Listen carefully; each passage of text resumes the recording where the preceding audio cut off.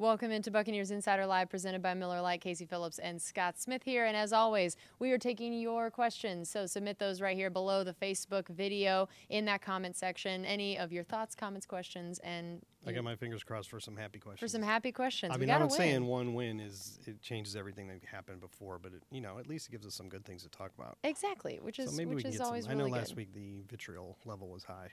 Yes, that is unfortunately very accurate. But yes, so now we'll be able to hopefully get some happy questions from fans on our Facebook page here. So we're happy. We'll start with that. Yes, we are happy. We were just talking about Christmas. Victory week it's true. It's the Christmas season, good time of year. Holiday season. Got a W. A lot of good things happening here, and a lot of home games too down the stretch, which is a lot of fun, especially for Bucs fans that are local to Tampa or people coming in for games. We'll just start with the game on Sunday. Your major takeaways. Yeah, we'll start with the defense, and let's think about. Wasn't the first game under new coordinator Mark Duffner the Cincinnati game, I think? Or maybe it was the game before the Cleveland game? The Cleveland game? Yes, it would have been the Cleveland game. So the defense was pretty good in that Cleveland game, and then Cincinnati didn't go great. But in the 3 games since, the defense has done a good job, a much better job of limiting the passing attack. The run defense, on the other hand, has gotten a little bit worse. But in today's NFL, I think that's a good trade-off. If we're playing a lot better against the pass and a little worse against the run, I think that's a good thing. We've held, I think, 3 straight teams to around 200 net passing yards, which nowadays is really good. That's a really good outing. Right. We struggled in the last game in those outside runs. It seemed like, I don't know why the 49ers didn't run those 2 out of every 3 plays, because it seemed like every stretch run to the outside worked. It was blocked up perfectly, and we had a hard time getting through their wall. And that probably has something to do with the fact that we're down our 2 best linebackers, 2 guys that are really rangy sideline-to-sideline guys. And so teams are probably scheming to take advantage of what your new weaknesses are. But overall, the defense has been better. I'm not going to go crazy about getting 2 turnovers. I mean, it was great to get those 2 interceptions, but we're talking – they're the kind of the garbage time ones when the other team is kind of desperate, so they are forcing up throws. But on the other hand, there were a number of other throws that were knocked off target by our great pass rush, and they just simply didn't go where we could pick them off. But you continue to force wobbly and off-target throws, you're going to get some interceptions. And so that was good. The pass rush was fantastic in that game. Yeah, that is massive. And Vita Vea, I feel like that was a huge bright spot of people getting really excited to see it. I heard people phrasing it like the light came on, like it seemed so sudden all of a sudden the way this game it hadn't seemed to be this sort of gradual thing. It was just boom, this game, this is the kind of guy we'll take it. Yeah, and whatever it was. Flip and I know switch. Coach joked about Jason having a talk with him before the game, and he's going to give him a whole list of players to talk to moving forward. It would be nice to know what Jason said to him, because we could probably use some of it on a day-to-day basis too. I'd like him to come give me a talk. It'd be a lot more productive. But yes, okay. So what was the storyline on Vita when they were asking why is he not being productive? And Coach would say several times he's getting pushed. He's a strong, big man who he is pushing guys, but then he can't disengage from blocks, or he wasn't, I should say, not that he can't. And in this game, you saw the opposite of that. Like on I believe it was not a sack, but a run stop where he got the guy about 4 yards in the backfield and kind of did the flex over him. Right. Wasn't that a run stop, I think? Yeah. But that was one where he just used his power and got off his guy. And I mean, that's the kind of play that this kind of player can give you on a relatively consistent basis if he becomes what we thought he was when we drafted him. Right, that's a great point. And you saw a glimpse of that right there. Yeah, and again, the idea of turnovers in general, not giving them up and then getting some. We would have probably taken either side of that in so many ways. We would have probably taken 2-2, right? But we win 2-0. Yeah, it was great to see that both sides of the ball really got that figured out. So, I at least to a degree, we're not going to say that it was. One game is not everything, right? Exactly. We got the takeaway thing. But one game where they did get 2, and one again, like you said, was kind of in the garbage time at the end when they were forcing things. But it was good to see that there were some of those plays made, and we talked about how so much of that had been just it seems almost impossible to go as long as they had. So where then it happened. It finally happened, and which is huge. I think it's going to start to happen more. We created turnover opportunities in that game. In addition to the plays I was talking about where we forced off-target throws, we also had, I think it was Carl Nassib had the sack that forced a fumble, and that's how you get a lot of turnovers. Sometimes those are huge plays because you scoop and score.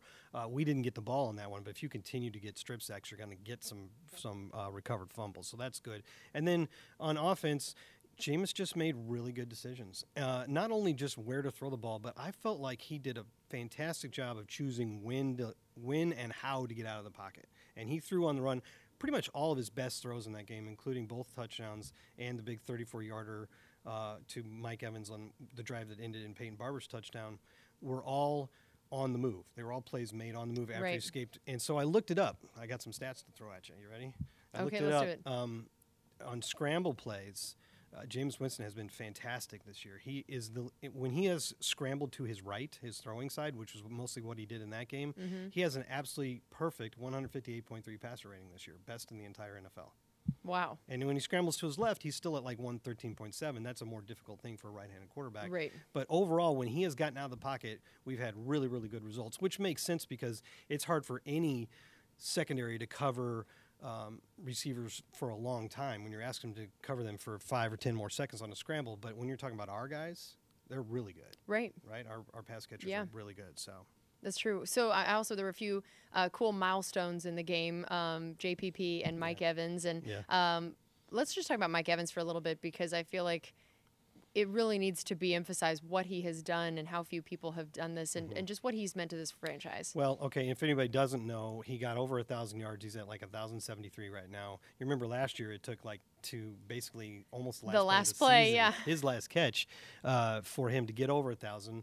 And this year he gets it early in his 11th game with 5 still to go. He's on pace to break the team's all-time record, single-season record. He's already the career record holder in both yards and touchdown catches. But what he did was he got over 1,000, and that was the 5th time in as many years in the NFL, and only him and Randy Moss and A.J. Green have done that. So that's pretty exclusive company right now. That's pretty incredible. And then JPP had the 10. He's at 10.5 sacks now after he got one. So he is at he's the first guy to hit double digits in Simeon Rice in 2005, and that was a big drought we'd all been talking about. But sorry, you wanted to be talking about Mike Evans, and the thing about Mike is I think he's having his best season. I don't know if you can necessarily statistically say that because he's had 2 12-touchdown seasons. Right now, I think he has 3 or 5, so his touchdowns aren't really high this year yet. Anything could happen. But in terms of his production, and as Coach said, it's just his consistency in running routes. And it was a very good point that I hadn't thought about much when Coach Cutter was talking about this last week. Mike's on the field a lot, like 85% of the time. We just don't want to take him off the field. And he has to run, and we run a lot of deeper and intermediate routes, and he has to run a lot of routes. And for him to be so consistently running the routes the way they're supposed to be run, at the speed they're supposed to be run, is what has made the difference and taken his game to even another level. He was already a Pro Bowler, but it's gone to another level. And speaking of Pro Bowler, this is a good time to remind everyone that you can vote for the Pro Bowl starting now. We were talking about that during the game on Sunday. That is open, so we need all the Bucs fans to get out there and give some guys like Mike Evans and JPP some love. You can find a link right on the site. Yeah, right on Buccaneers.com. Well, I don't know if we're if people are watching on Facebook, but right on Buccaneers.com, you can find the link if you want to vote. And I mean, it's right over in Orlando. We need. Right, you can even go watch. You could go watch. It's really easy. That would be pretty fun. I thought this was interesting. You were talking about Jameis rolling out and doing well. And Douglas said, since Jameis is so successful on scramble plays, should the Bucs implement some rollouts, or is that trying to recreate a fire drill? Yeah, I think the thing about a rollout play is it's not necessarily meant. A scramble drill, generally you've already been in the backfield for 3 or 4 seconds, whatever it is, and as we were talking about, the receivers have to.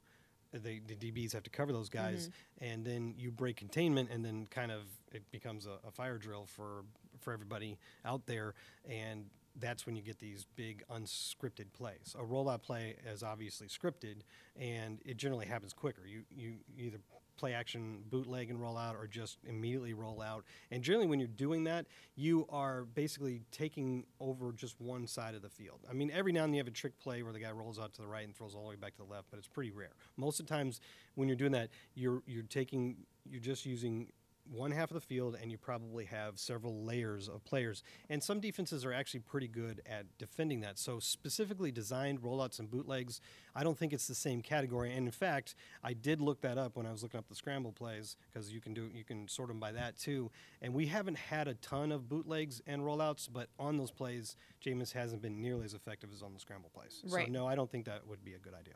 Okay, and then looking at this Carolina game, this starts our run of all of the home division games. We played everybody in the division once. This is setting up our let's see what we've learned from the first matchup situation, and wanted to hear your thoughts on what we had learned from that Carolina game, and then now seeing the game like the 49ers game where we saw the team play the complete game of getting turnovers, not giving away turnovers, kicking went well, everything about the complete game. Do you see us being able to recreate that against Carolina? Yeah, and I'll say this. I thought the San Francisco pass rush was pretty good. So you do always worry about the Carolina pass rush when you play the Panthers, and I thought they did a good job of hurrying. I guess it was Fitz at the time. I thought they did a good job of hurrying him, and they got him down several times and created some negative plays. We kind of adjusted a little bit and got better as the game went along, but I do feel like we can handle the Carolina pass rush and give Jameis time, or at least give him lanes to escape and do the scramble plays we were just talking about.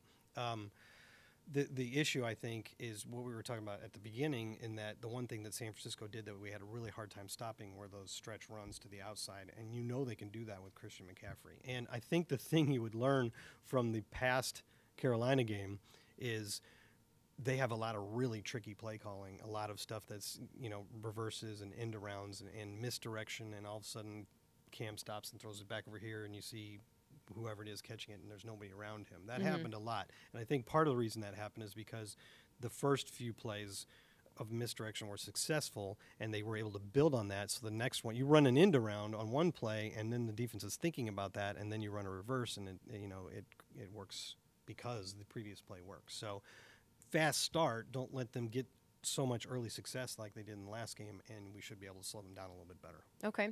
We had a few different injury questions as well. I know David asked about Ronald Jones, and was he held out for injury or not, and if he has a chance this week. And then also Levante David.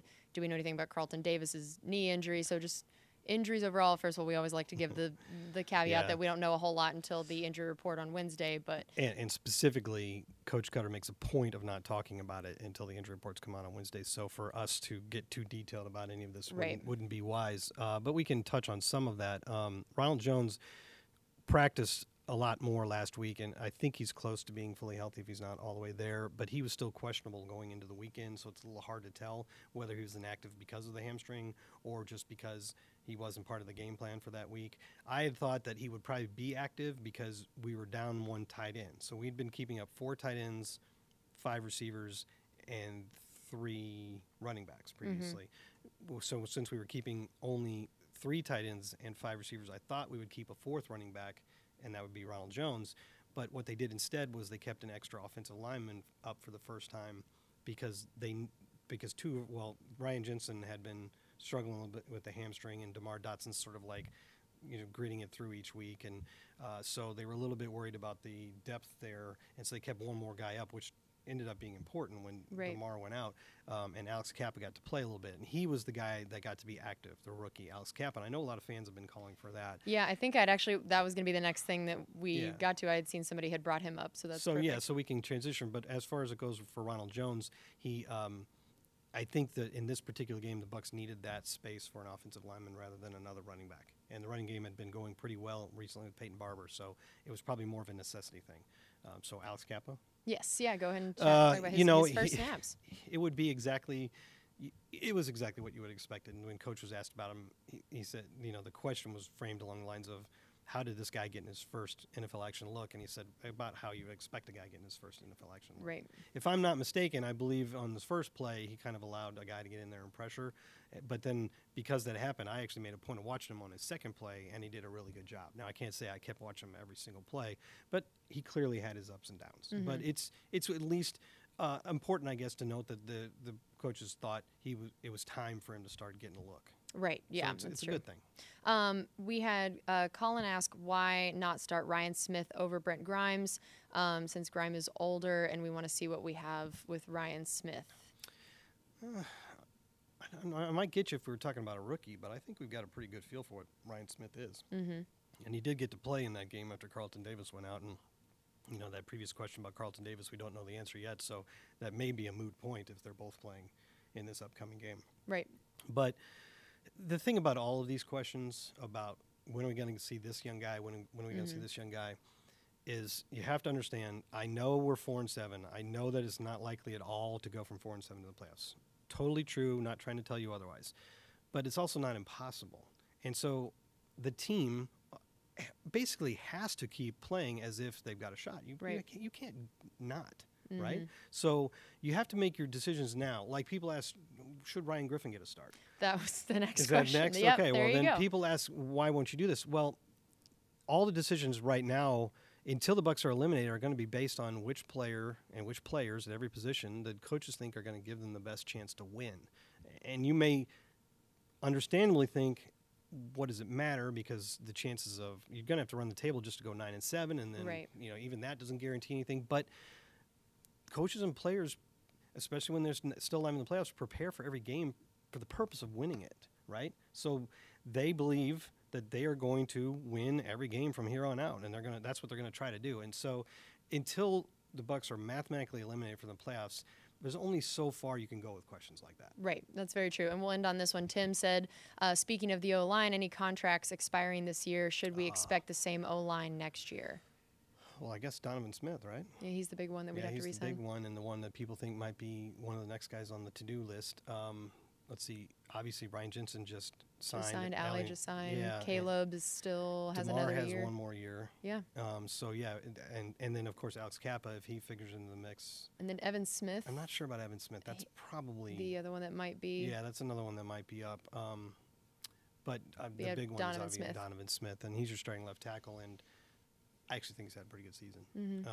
I think Donovan Smith is one of those guys that until it may take some time, but there's a much higher opinion of him here than some fans tend to have, because there were times in his early years when maybe he wasn't as consistent as he is now. And that's what the coaches always said. He's a very talented, very big, reliable, durable, extremely talented, can be a great left tackle in this league. He just needs to do it more consistently, and I believe that's happened this year. So I got to believe that Donovan Smith is a priority for the guys upstairs. Yeah, I have to imagine that's true. All right, well, thanks for joining us on this edition of Buccaneers Insider Live presented by Miller Lite. We're back here every Tuesday. Make sure you're always leaving those questions underneath this live Facebook video, and we'll see you next time.